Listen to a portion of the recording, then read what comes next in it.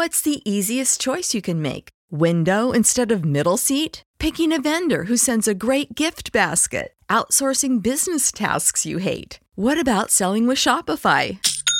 Whether you're selling a little or a lot, Shopify helps you do your thing, however you cha-ching. Shopify is the global commerce platform that helps you sell at every stage of your business. From the launch your online shop stage to the first real-life store stage, all the way to the did we just hit a million orders stage. Shopify's there to help you grow. Whether you're selling scented soap or offering outdoor outfits, Shopify helps you sell. Wherever and whatever you're selling, Shopify's got you covered. Sign up for a $1 per month trial period at shopify.com/try. Go to shopify.com/try now to grow your business, no matter what stage you're in. Shopify.com/try. Everybody in your crew identifies as either Big Mac Burger, McNuggets, or McCrispy Sandwich. But you're the Filet-O-Fish Sandwich all day. That crispy fish, that savory tartar sauce, that melty cheese, that pillowy bun. Yeah, you get it. Every time. And if you love the Filet-O-Fish, right now you can catch two of the classics you love for just $6. Limited time only. Price and participation may vary. Cannot be combined with any other offer. Single item at regular price. Ba-da-ba-ba-ba.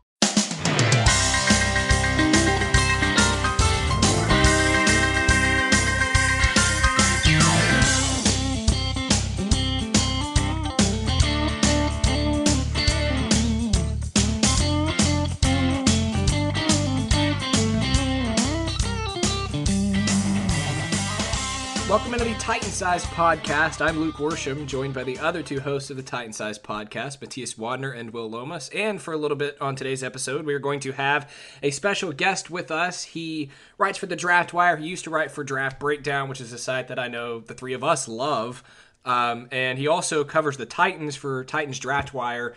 So he kind of made sense as the perfect draft guest to have on because he knows the draft like the back of his hand, and he covers the Titans as well. So we're welcoming Justin Mello onto the show. Justin, thanks so much for taking time and joining us. Oh, it's a pleasure. Thanks for having me. So when you look at this draft class and kind of an update for our listeners as we're starting sort of the draft coverage process, the three of us are at the learning phase right now. We're still kind of diving into the prospects and figuring out who we like. And I'll go ahead and I'll start with this question. The player that I kind of fell in love with more than a lot of other people did last year was Evan Ingram from Ole Miss, because I saw him as the next sort of Demaryius Thomas type of player, just an athlete, a freak catching the football. I saw him as less of a tight end and more of an outside receiver. And he was interesting because there was a lot of argument as to what he was. Is he a receiver? Is he a tight end? If he's a tight end, can he block? So I want to go ahead and ask you, who do you see in this draft class as kind of the Evan Ingram, the outstanding athlete who you want him on your team, and he's probably a borderline first-round talent, but no one really knows what he is? That's a tough question. If I had to single out one guy who right now I would say I think is an excellent athlete, but I have some questions about the football player, I would go with Malik Jefferson, a linebacker from Texas. He's a guy who's going to really pop, really showed off at the combine. I imagine he'll stick to the numbers that he put up there, probably not going to do much at his pro day. But this is a guy who's got, three things that you look for in a player: size, athleticism, and he's very, very physical. He's a very athletic guy with lots of range. Doesn't have to come off the field on third down, can cover tight ends and running backs alike. My question is, he's raw. There's a lot of potential that you're factoring in with him. To me, right now, he's more athlete than football player. I think he's going to get a lot of looks from a lot of different teams, and it wouldn't shock me to see him pop up in that first round conversation, just as Evan Ingram did, as you mentioned. But for me, right now, this is a guy whose physical attributes are better than what I see on tape. So I got a lot of questions about him, but I think teams are going to be very, very intrigued by him. Yeah, it's interesting that you bring up Malik Jefferson because I watched a couple of his games, and it seems like at times throughout games he just kind of goes missing or goes invisible, and he's not really making the type of impact that you would expect an athlete of his caliber to make. And I'm going to stick with inside linebackers while we're at it, because the Titans, they're going to need an inside linebacker, probably a starting one with Avery Williamson leaving. So are there any inside linebacker prospects you like in the middle rounds? And would you wait for guys like maybe Darius Leonard or Sky Moore late in the draft instead of opting to go with an inside linebacker in round 1 like Jefferson or like Leighton Vander Esch? I do like both of those guys. I think it depends on the Titans taking a look at their needs. They're going to need to put someone in the middle of the defensive line still, with Sly Williams being released and missing out on Ndamukong Suh. Linebacker to me is a very big need. I have edge ranked as my number 1 need for the Titans. I think they need to get younger on the outside, and at the end of the day, I think it's a much more important position than the inside linebacker position. If you're looking in the middle rounds, I like a kid you mentioned there, Darius Leonard. He's not a guy who tested great at the combine, but I see him kind of as today's linebacker. He's one of those hybrid safety types who, again, can cover. He doesn't have to come off the field on third down. Athleticism to boot, a lot of range, really good in coverage. Also on tape, really good blitzer. He's someone who they sent a lot, and he's got the closing speed to get to the quarterback. Another guy I really like in the middle rounds is Dorian O'Daniel from Clemson. This is a kid who's a very versatile off-the-ball linebacker. Again, a ton of range to his game. When I put the tape on, I watched him cover tight ends. I saw him play on key third-down situations. He's a guy who has sideline-to-sideline speed.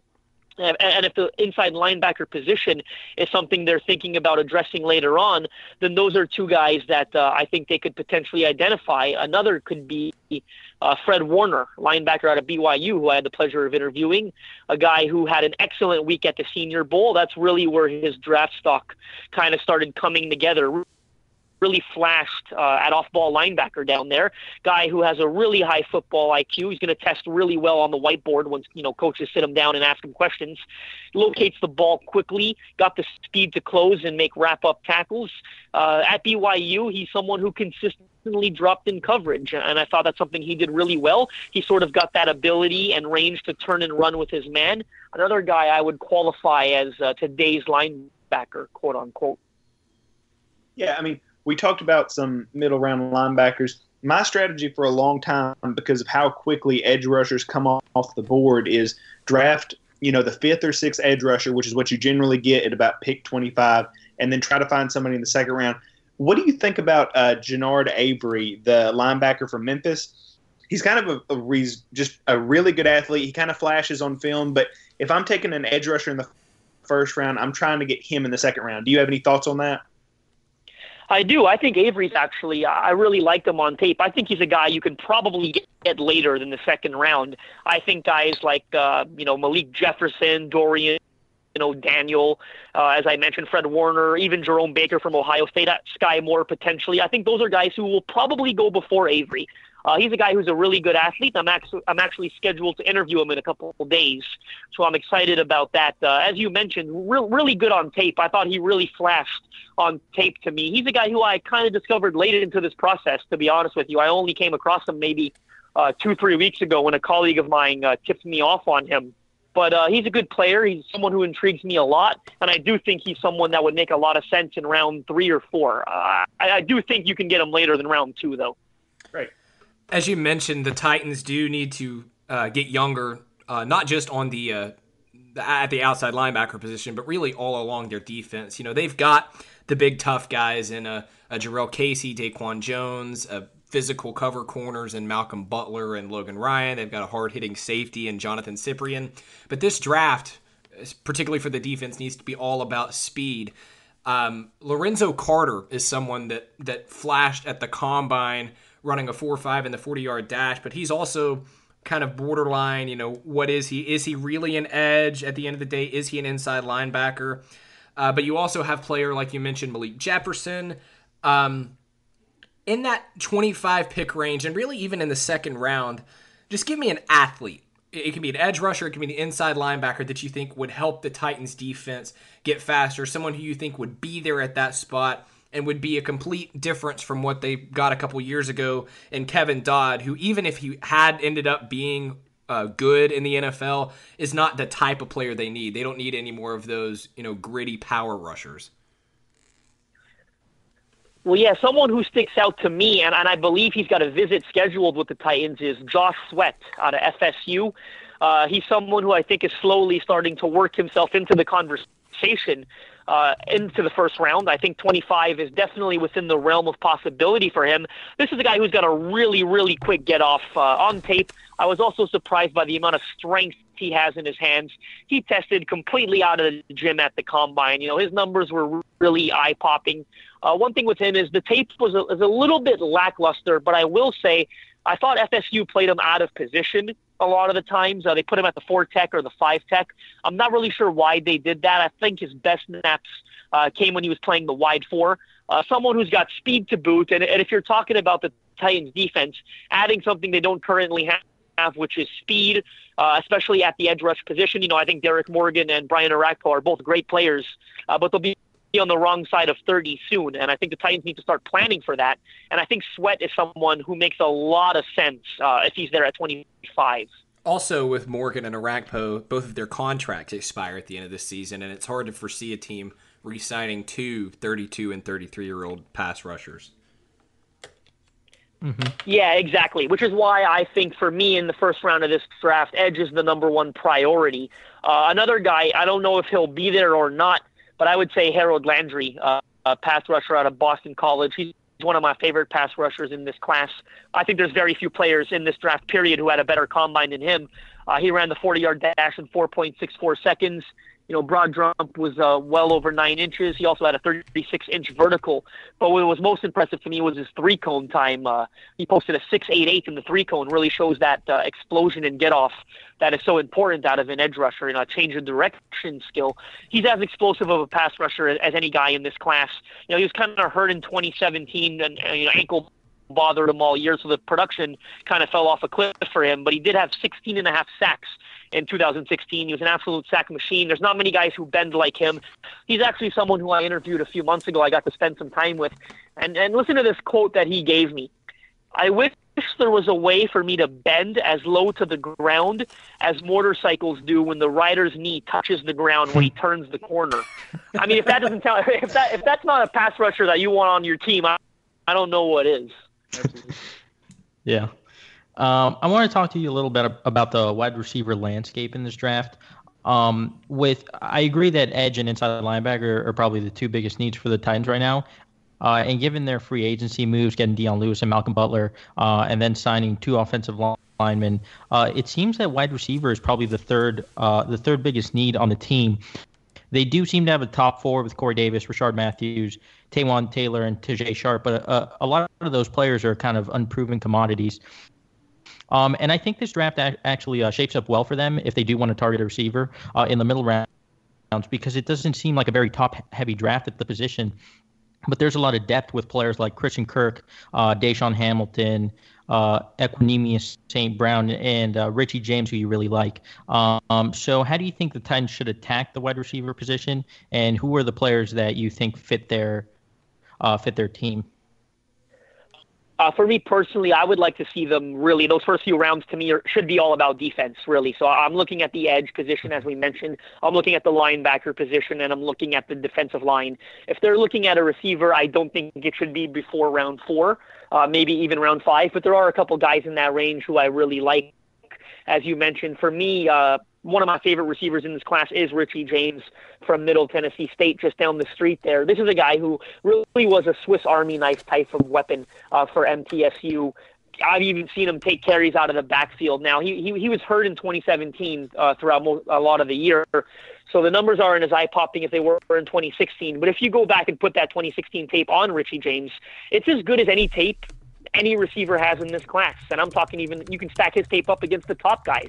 He's someone he's a very smooth route runner, very quick to get in and out of breaks. This is a guy who was the complete focal point of the offense. The defenders came into the game knowing that, but it still didn't slow him down. He's someone who's just had a knack for making big play time and time again.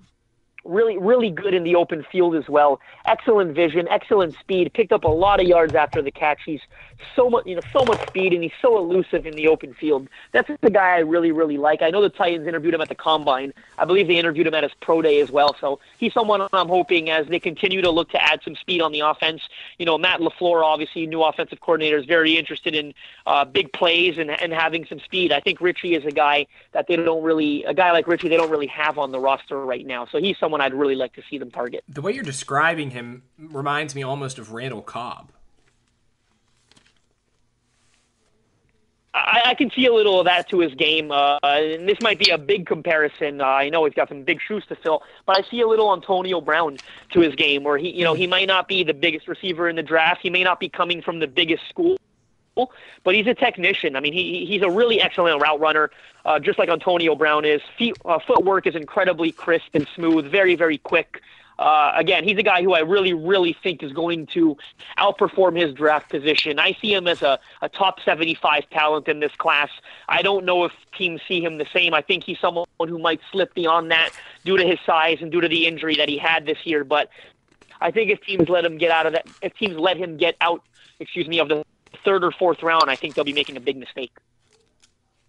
We talk a lot about offense. I think this draft, especially day 1 and day 2, have to be about defense. And we talked about edge and linebacker being kind of the number 1 and number 2 need. There's a couple of guys who continuously get mocked to us, and one of them that I really don't understand as much as Sam Hubbard. I get that there's the Ohio State connection, but at 25, I didn't see the guy on film that I think you take with a first-round pick. He always seemed to shine as a complimentary. Both of the Bosa brothers, Nick in his second year and Joey in his third year, when they were opposite of him, drew a lot of attention, and I feel like he really thrived as the number 2 guy. But that's not somebody I would spend a first-round pick on. And then he goes out and runs the best 3-cone of any edge rusher in the draft, and I'm rethinking that because I've been pretty vocal, and I think the most important drill for an edge rusher is the 3-cone. So I don't know whether I should trust my eyes when I see him as more of a secondary complementary pass rusher, or whether I should judge the player from the numbers when apparently he's a lot more flexible than I thought he was. What do you think?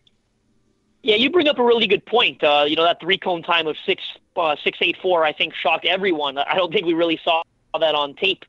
He strikes me as a guy who's a better football player than athlete, and I get it. I mean, when you're looking at guys coming off the edge, we're all looking for that athlete that's going to leave us drooling. But I think when you look at a guy like Sam Hubbard, I think there are a lot of factors at play, and I personally do think he's someone who would be worth the 25th overall pick. When I put the tape on, I see a really well-rounded prospect.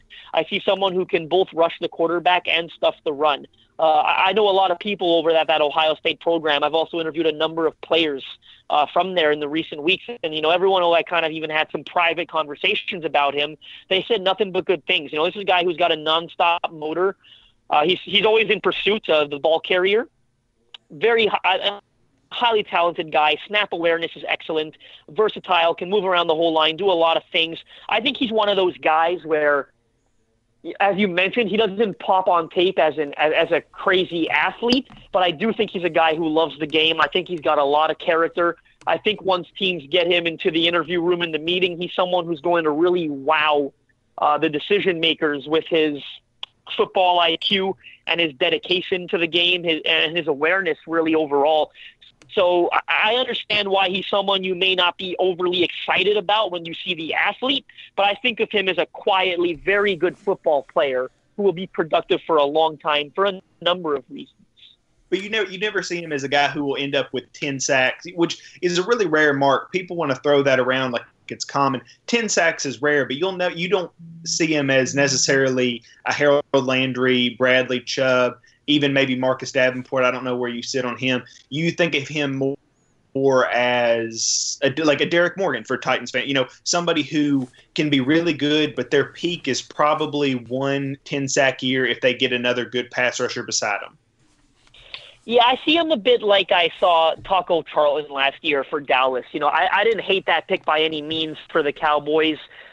He's another guy who I didn't think was going to be a 10-sack-a-year player, as you mentioned, a very rare feat to hit. I think he's just quietly a very good football player. I think he's one of those guys who is very unlikely to bust. Like when you mention a guy like Marcus Davenport, he's a guy who's obviously very explosive. We saw that at the combine, 10-yard split. He put up a time of 1.63. When I saw him at the Senior Bowl, he's a guy who had a very up and down week. And there's questions about the competition. On tape, he's someone who won with short area bursts. more than anything and quickness. But I see him as a guy who's more likely to bust than Sam Hubbard. And I'm sorry if I'm kind of playing to the stereotype here, but I just see Hubbard as a guy who's going to quietly be a very good football player, may never be an athlete who wows, but he's more of a technician. And that's not to say that technicians can't be 10 sack a year kind of guys. It's, there are other ways to get to the quarterback. It's not all about speed and bend. Hubbard is someone who's very good with his hands. He kind of wins with his hand placement right off the snap, and that sort of allows him to even convert speed to power. So he's a guy who I think is going to be a very effective football player at the next level, even if it's quietly. Yeah. I want to move away from the Titans for just a second, who obviously have their franchise quarterback in Marcus Mariota and now a backup in Blaine Gabbert, and talk a little bit about the quarterback position, because I think everybody thinks Josh Rosen is number 2, right? No matter who you ask, it's, well, I like this person, but then Josh Rosen number 2. Most people seem to think that Sam Darnold is number 1. I know you had Josh Rosen as number 2 or as number 1 in one of your top 100 boards. But just sort of break down the quarterbacks for us, because I don't think any of the three of us, for people that cover the Titans and had to follow the career of Jake Locker, are big believers in Josh Allen. I know Matthias really likes Baker Mayfield. I'm not as high on Baker Mayfield as a lot of people are. I'm more of a Darnold guy. Just kind of break those guys down for us, if you will. And I will add one last thing to see if you agree with. When I watch tape of Sam Darnold and Josh Rosen, I absolutely see Matt Ryan in Josh Rosen. And when I watched Sam Darnold, it looked like Derek Carr trying to do an Aaron Rodgers impression. I like that. I'm not really one to make many player comparisons. It's never been something I do, but I will say I do have Josh Rosen as my quarterback 1, as you mentioned. I think he's the best quarterback in this class. If I was a general manager of the Cleveland Browns, for me, he would be the number 1 overall pick. I think he should at least be in the conversation at that spot. I don't think he will be, it seems like, from what we're hearing, but I think he should be. The first thing that jumped out at me when I put the tape on for Rosen was his ability to place throws into tight windows. I think he's a very accurate guy. I thought we saw that at the combine. I thought he thought through the football really well. His ball placement was very crisp and on the money.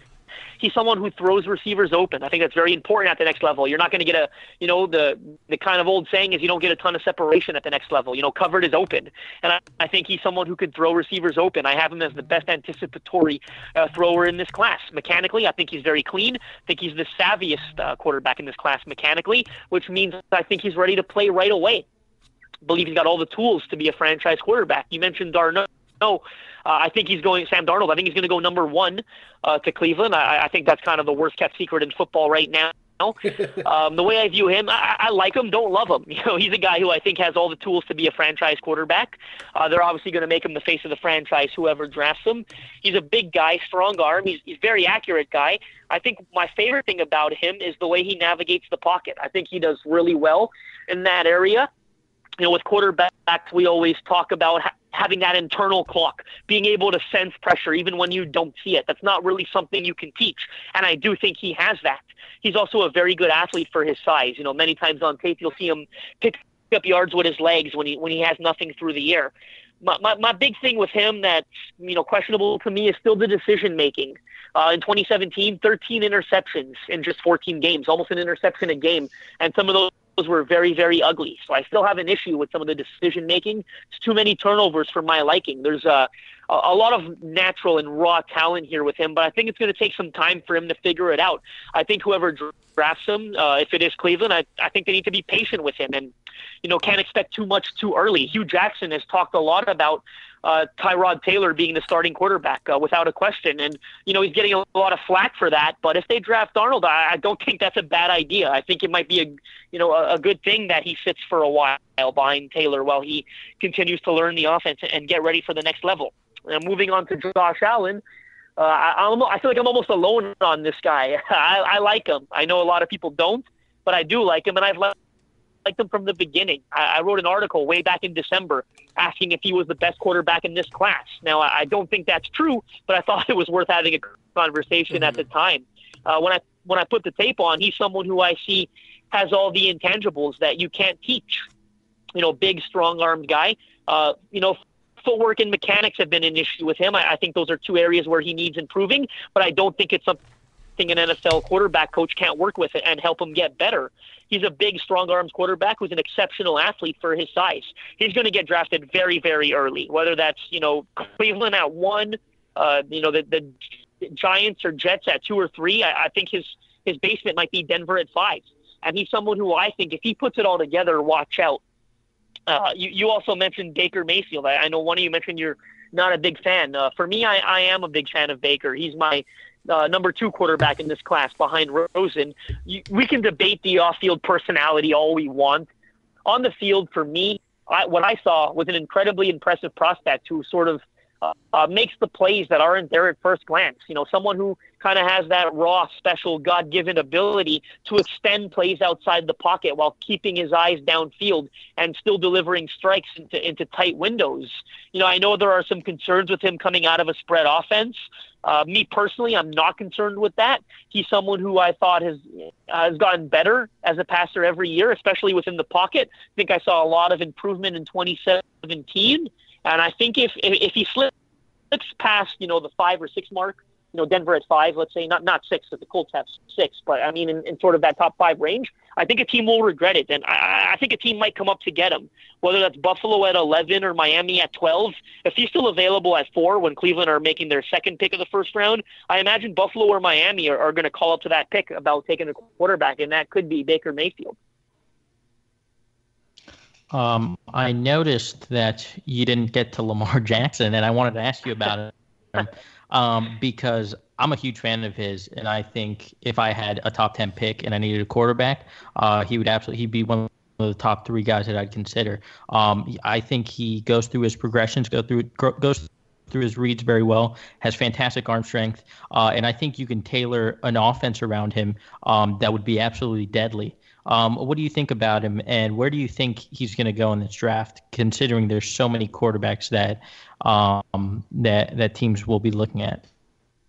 Yeah, don't get me wrong. I didn't mention him in that group, but I do like Lamar. I like him a lot. I think he's the most electrifying player that we saw in college football this past year. He's possibly the best athlete the quarterback position has ever seen. I do have some concerns regarding his accuracy, but that's an area that I think he's improved in every single year, and the proof is in the numbers. 54% completion percentage in his first year versus 59% this year. I think it's ridiculous that we're still hearing some people talk about him and say that he needs to switch to wide receiver. I don't think that's something that makes any sense at all. It's embarrassing, really. It's disrespectful to him, in my opinion. I view him as a quarterback, and I think he's a quarterback who teams should see value in developing as he works out his kinks at the position. I do think he has a lot of work to do. I think myself, you guys, and probably the fans, really, I think everyone likes him more than NFL teams do. That's sort of the sense I'm getting. I do think he'll go in the first round, but I think it'll be after the 4 guys that we just talked about. I think he'll probably be the 5th quarterback taken. He's a special playmaker. Obviously, it's very, very simple. And he's someone who could turn into one of the most dangerous and electric players in the NFL immediately.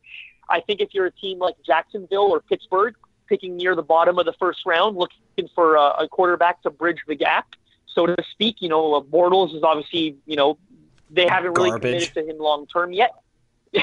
Well, I'm glad you said it. Obviously, they haven't committed to him long term, and they probably shouldn't. Pittsburgh, obviously, with Ben Roethlisberger getting up there, you don't know how many years he has left. He's someone who's openly talked about retirement. I think those are 2 franchises who could potentially look at Jackson as their quarterback of the future. I also would talk about the Arizona Cardinals, who I believe are picking 15th. They're a team who are probably going to miss out on the top quarterbacks, but they obviously have a need there. They're rolling out Sam Bradford this year. I'm not sure how long he's going to last there.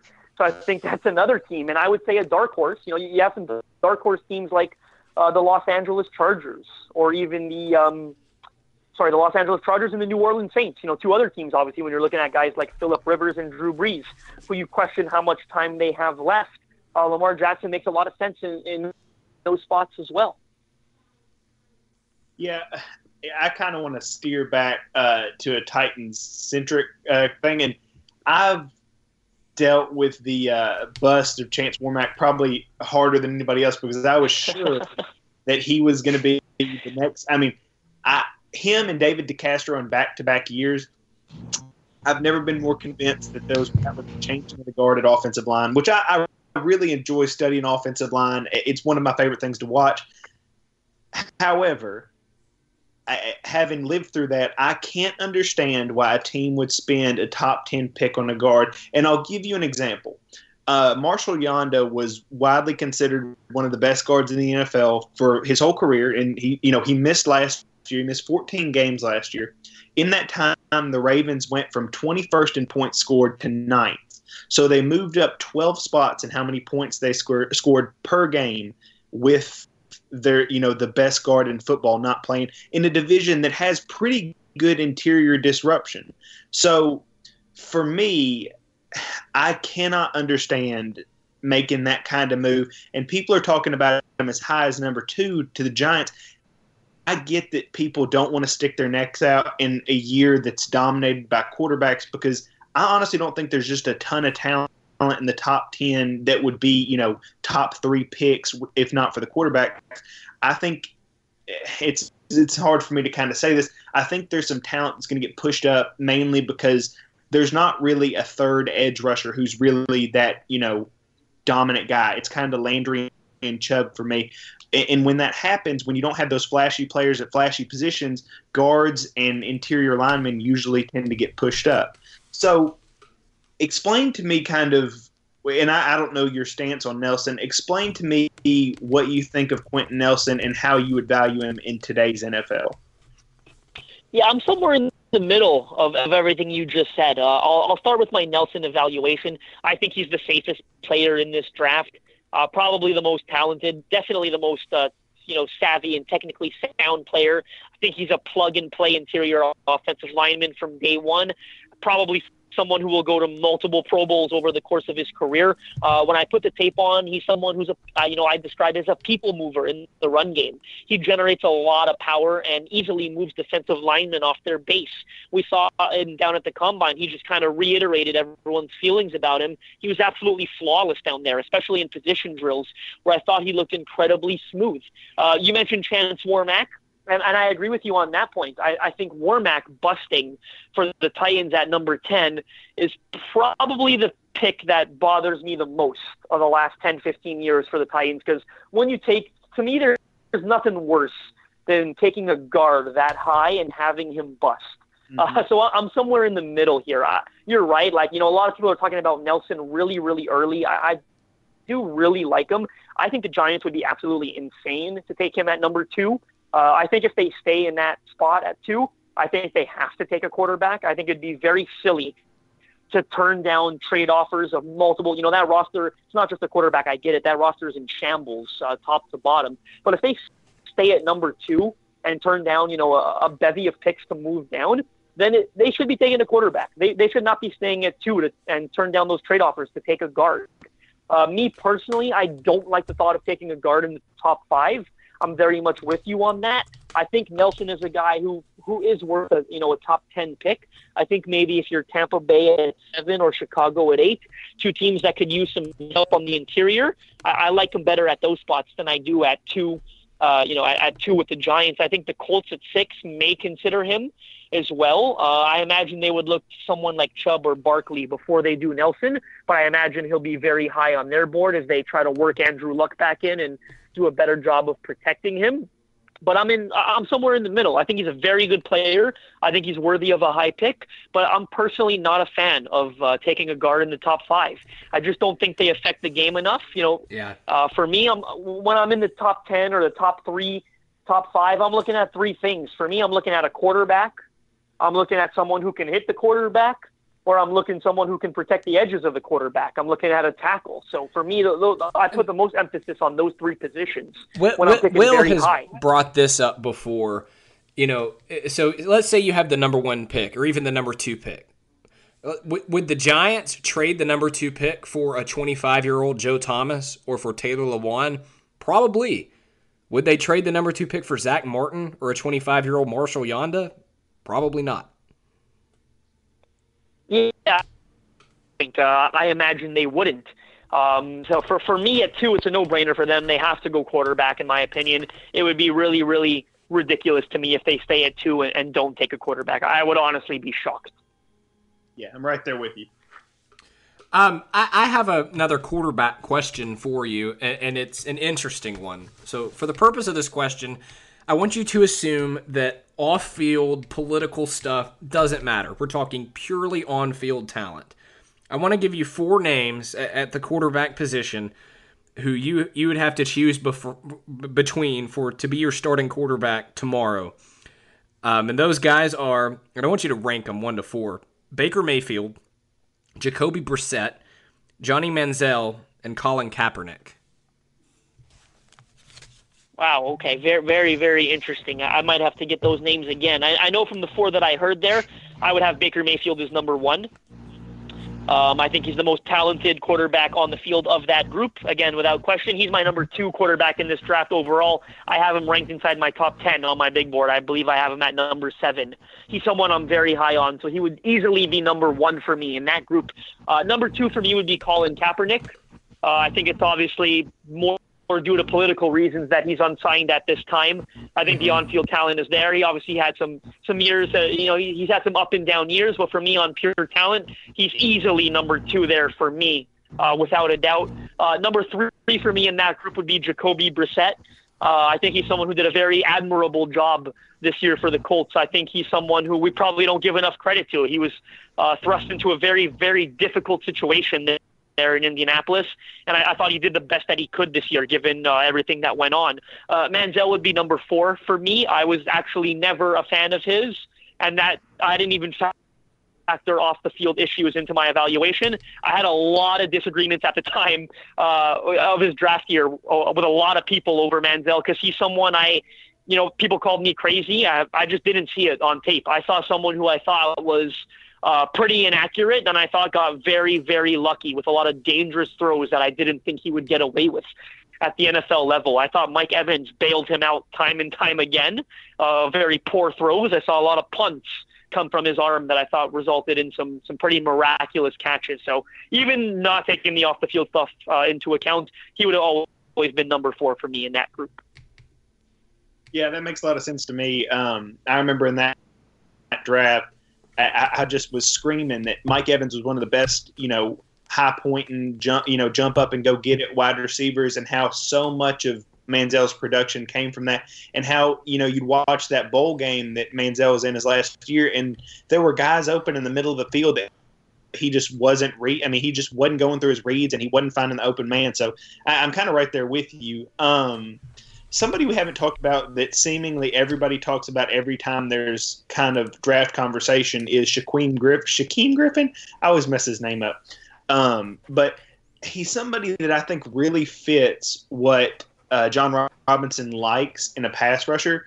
Kind of that really productive, athletic enough, moves around, can kind of do some different stuff. I really think that, and John Robinson met with him, this week, during the owners' meetings or whatever. I really think he's somebody that the Titans are going to target, but I have a hard time spending anything higher than a 3rd-round pick on him. Am I off base? Do you think he's a top 50 guy? Do you think he's, shouldn't be on day 2? You think, you think he's overvalued because of kind of the heartwarming story? Where are you on him? I have him as a top 100 guy on my board. I think he's around round 3 or 4th round guy. Obviously, the story is incredibly heartwarming, and I'm not taking anything away from him. I can't imagine anyone, try to convince this guy that he's not going to have a successful career. I think, Bill Belichick once had this quote that said, talent sets the floor, character sets the ceiling. And I think that's something that's very true with Griffin. I think, nobody wants it more. I do think he's going to be a very productive player at the next level. I think he's a versatile guy that you can move around. I think he can play a little inside linebacker.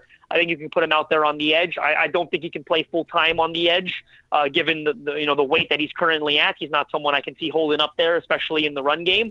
But you're right. I do see him as, I think, a 3rd or 4th round pick. I don't see him as a top 50 or top 64 kind of guy. But I think he's someone who is going to have a good career. I think worst case scenario, he's a special teams ace who can really do some great work on that side of the field. But I do think he'll find a way to get onto the field and play some meaningful snaps. And I think he's, as I've said, very versatile, someone who you're going to move around. He can play in coverage as well. Very, very, very good in coverage, gets his hand on the ball A lot of speed, sideline to sideline kind of guy, a lot of range as well. So I do think he's someone who is going to accomplish some pretty big things at the next level. I don't think he's as athletic as Jamie Collins, but could you see him in that kind of role, how New England used him there? I do. Yeah, I think that's a very good comparison for his role. I think he's someone who, just as the Patriots did with Collins, he's someone who moved around a lot. And I see the same thing with Griffin, whether he's chasing the ball carrier on first and second down or, chasing after the quarterback on third and passing, third and long obvious passing situations.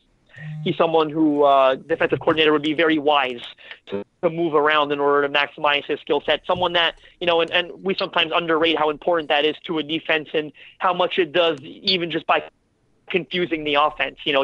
When they just have to account for him and kind of see where he's lined up on every snap and you don't know exactly what he's doing. So very, very versatile skill set. Someone who I would definitely I would bet on to be successful. Justin, one last question, and then we're going to let you go. The Titans hit at number 25 in the first round and then obviously have the 25th pick once the second round comes about. I don't think there's any dispute that the top two needs at this point are edge and inside linebacker. Give me the two best fits that you could realistically see the Titans ending up with. You could see the Titans ending up with both of them to fill those needs at those two spots. Yeah, I think Leighton Vander Esch makes a lot of sense for them, linebacker from Boise State. This is a guy who's a freak athlete, 200 and goes up at the combine at 256 pounds, and he ran the 40-yard dash in 4.65 seconds. Vertical was 39.5. It's totally ridiculous, which was tied for second best among the linebacker group down there. Not just an athlete, though. Very good football player when you put the tape on. Someone who has excellent instincts, reads the game really, really well, and because of that, he's consistently in a position to make plays due to that high football IQ. I interviewed him a few weeks ago. This is a guy who walked on at Boise State at a self-described 215-pound scrawny linebacker. He's someone who really committed himself to getting better. Committed himself to the weight room to put on the muscle that he has. Someone who really genuinely loves the process of improvement. He really loves the game. When I interviewed him, I think he told me 5 or 6 times that his favorite time of year is the off season because he loves getting better. He genuinely loves being able to put that work in. He's someone who I think when I imagine the Titans will bring him in as one of their top 30 visits. I think when they get him into the building, he's someone who's going to vibe really well with Mike Vrabel and John Robinson. Being a high character, football IQ kind of guy. Both Robinson and Vrabel talk about team first, coachable players. And in my time spent with Vander Esch, that's exactly how I would describe him. Second guy, I would say, going back to someone we talked about earlier, I think Josh Sweat or even Sam Hubbard. I think they both make a lot of sense.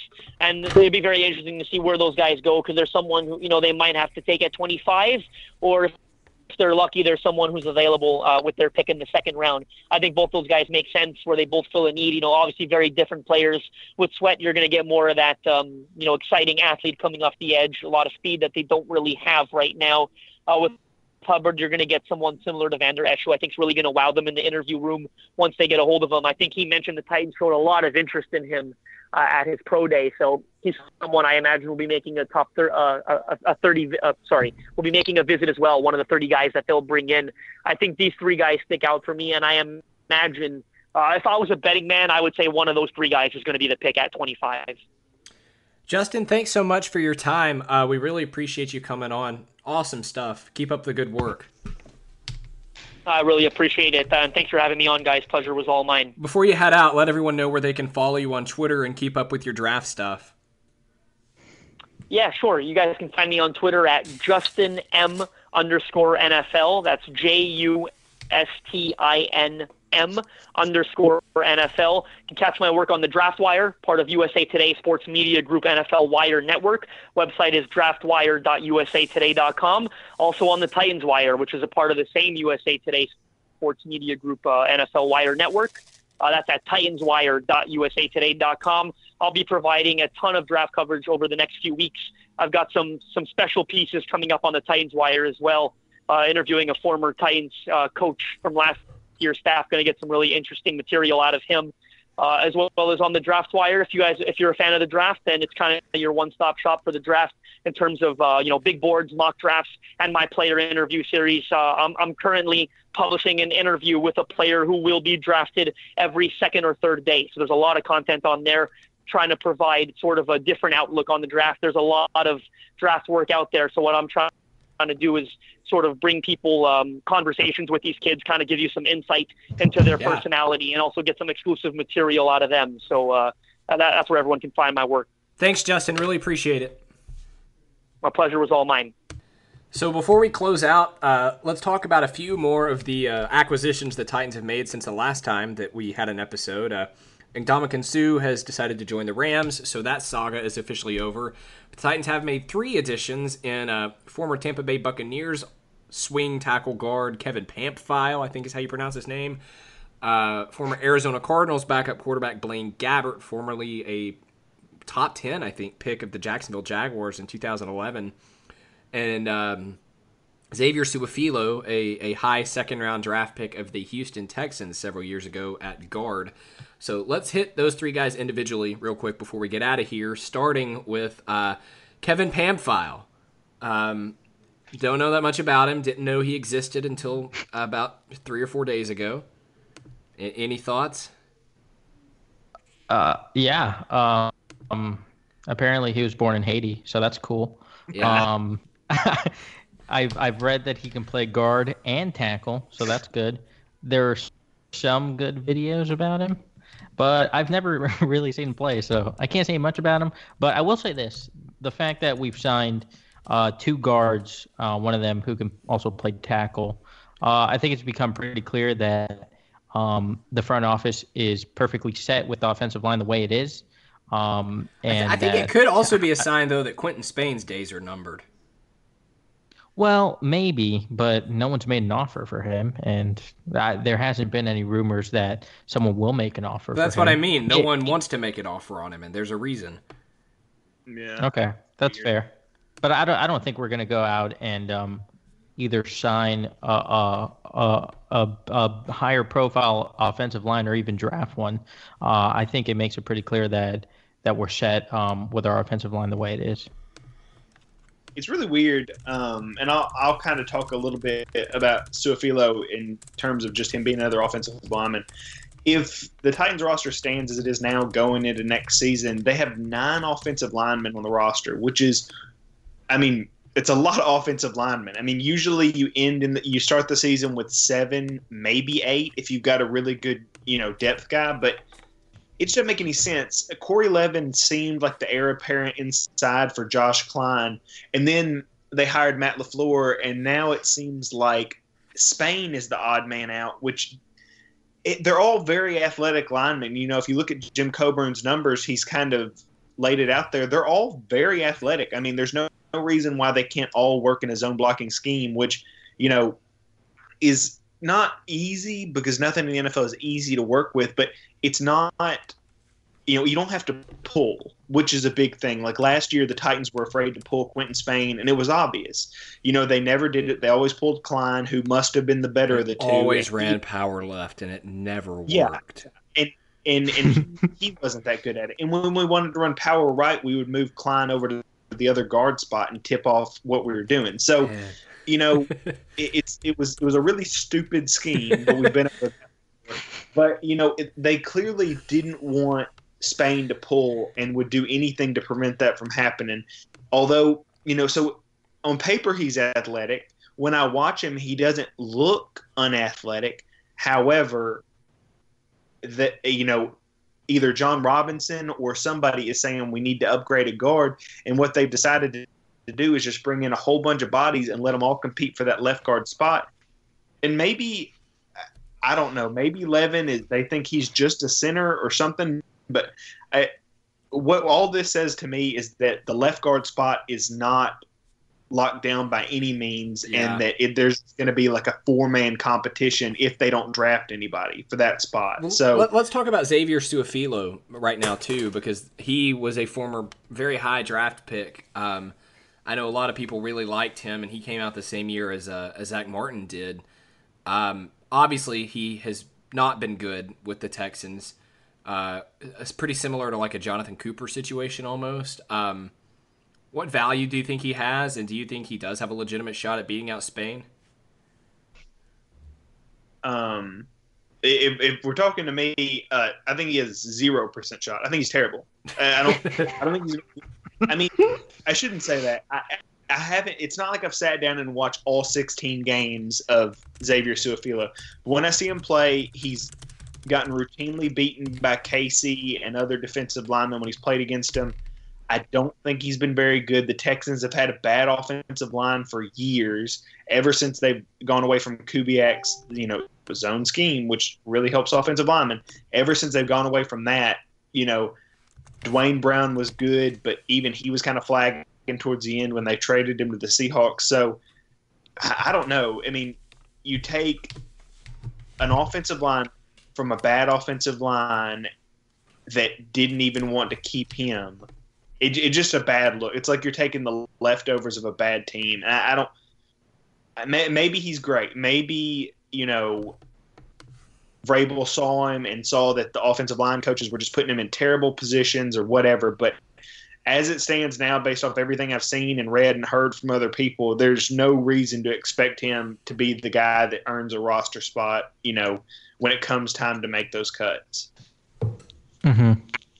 Could just be a Tim Lelito situation. Yeah, that's place. Like, except Lelito made more sense because he was like they used him as like a full center tight end, and Paul Kaharski was in love with him. So like there was a whole bunch of reasons why he should have. Brian Schwenke was always better than Tim Lelito, and Dennis Kelly was always better than Tim Lelito. Yeah, and yes, it's weird to me that Schwenke wasn't re-signed because I guess it's a Malarkey thing, like that. Like Malarkey was the guy who really stood up for Schwenke and wanted him back or whatever. But Schwenke is not a bad player. Like if you've got to have a seventh offensive lineman and he's got to be able to play the interior of the line, you could do worse than Brian Schwenke. But I don't know. It's very clear that they're trying to bring in guys that they're familiar with, that they've liked at some point in time. With John Robinson being involved in bringing Pamphile into Tampa Bay, and with Vrabel coaching around Su'a-Filo last year, that they're bringing in guys that they either know are hard workers or there's something to them that they like. But Spain is not getting a free pass, and I thought Spain would get an extension this year, but they're not. I mean, not only is he not doing that, but they don't really even seem to want him on the team that much, which I don't get. If you want a guy who's good enough to play either guard spot and who can, who's played backup tackle for the Titans before and done it at a pretty decent level, I mean, you don't need to go out for that. I thought Spain was that guy, but I don't know if there's a locker room thing. I don't know if he's wanting way too much money. I don't know what the deal is, but I mean, the Titans just don't seem to want him around at all, based off what they've done this offseason.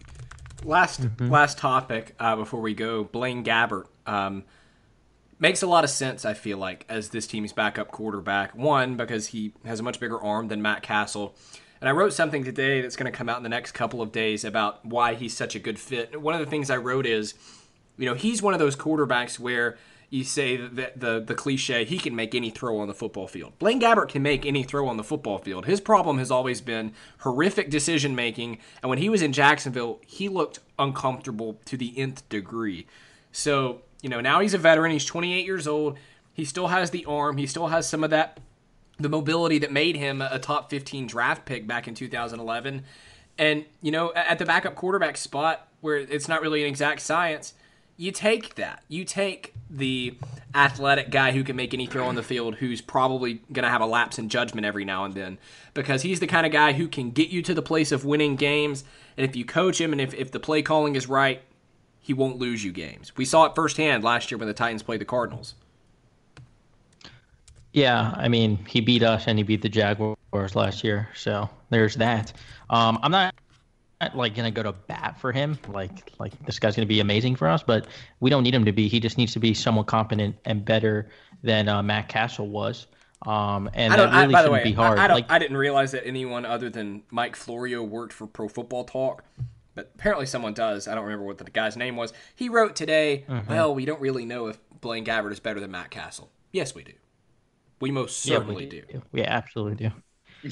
Yeah, because at least if things aren't going well in the passing game, Gabbert can at least scramble and actually get yards on the ground, and at least make things happen outside the pocket, which, I mean, Castle couldn't even make things happen in the pocket. All right, but regardless, like you said with Gabbert, he has a strong arm.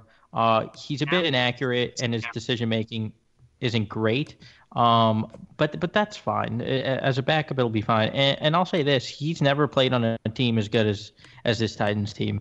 Not even close, really. I guess Arizona last year would have been the best team he's ever been on, and they were still a bit of a train wreck. So I'm excited to see what he can do with LaFleur, who's had a lot of success with quarterbacks in the past, and with quarterbacks who have even more limited skill sets than Gabbert does. Yeah. So listen to these numbers. 5 touchdowns. Okay, so it's over a 7-game span. 5 touchdowns, 7 interceptions, and a 5.3 yard per attempt. That's what Jared Goff had in his rookie year. He took that guy and turned him into the quarterback of, well, and I mean, obviously with Sean McVay, it wasn't him by himself. I'm not saying that, but LaFleur took that quarterback and put him in an offense that made him and that team the number 1 scoring offense in the league. So when your stats are that bad and you look at Blaine Gabbert's, it's not insane to think that he can become a decent backup. I mean, the LaFleur and the LaFleur and McVay system is very helpful for bad quarterbacks. And I mean that in the nicest way for Blaine Gabbert. I mean, when you got all the tools to do it, your problem is making decisions on the fly and reading defenses and all that kind of stuff, the best thing you can do is have an offense that makes clear, easy reads, and that's what this will be. So getting him in this offense it's not – I don't want to sell it like I'm in love with him, like I think he'll be as good as Brissett was or anything like that. I don't think it's that, but I think – in terms of backup quarterback where you never get superstars anyway on the free agent market, you could do a lot worse than a guy who beat Jacksonville and Tennessee last year. Yeah. Mm-hmm. Well, that's going to do it for us. Next week, it's probably just going to be the 3 of us again. We'll talk more draft. And at some point, we're going to get Jim Coburn on the show pretty soon. We're really getting into draft season. We're getting to the point where we start knowing top 30 visits and that sort of thing. And it's really exciting because I've said it before, more so than the Super Bowl or day 1 of free agency or anything else, draft day is the single most exciting day on the NFL calendar. And I think both of you guys would second that. Yeah. So fun. And, you talked about it real quick, the official visits. If you see that, and this isn't, they talk to some guy at a pro day. If you see the terms official visit with a name, that's very important. I know Matthias wrote about some of them last year, and I wrote briefly on kind of what we know so far this year.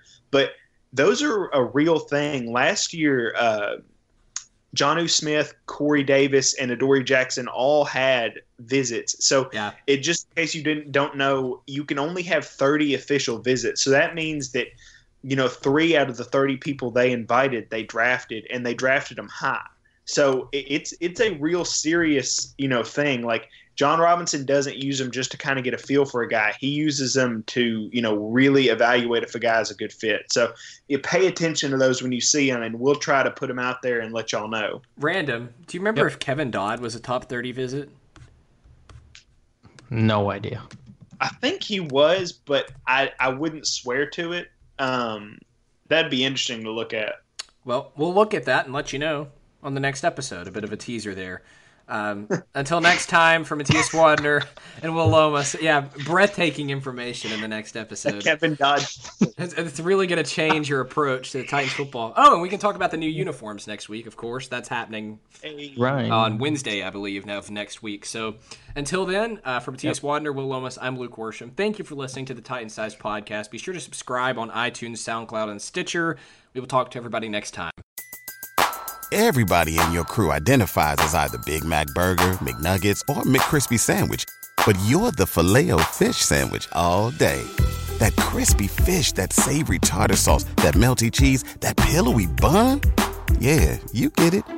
every time. And if you love the Filet-O-Fish, right now you can catch 2 of the classics you love for just $6. Limited time only. Price and participation may vary. Cannot be combined with any other offer. Single item at regular price. Ba-da-ba-ba-ba.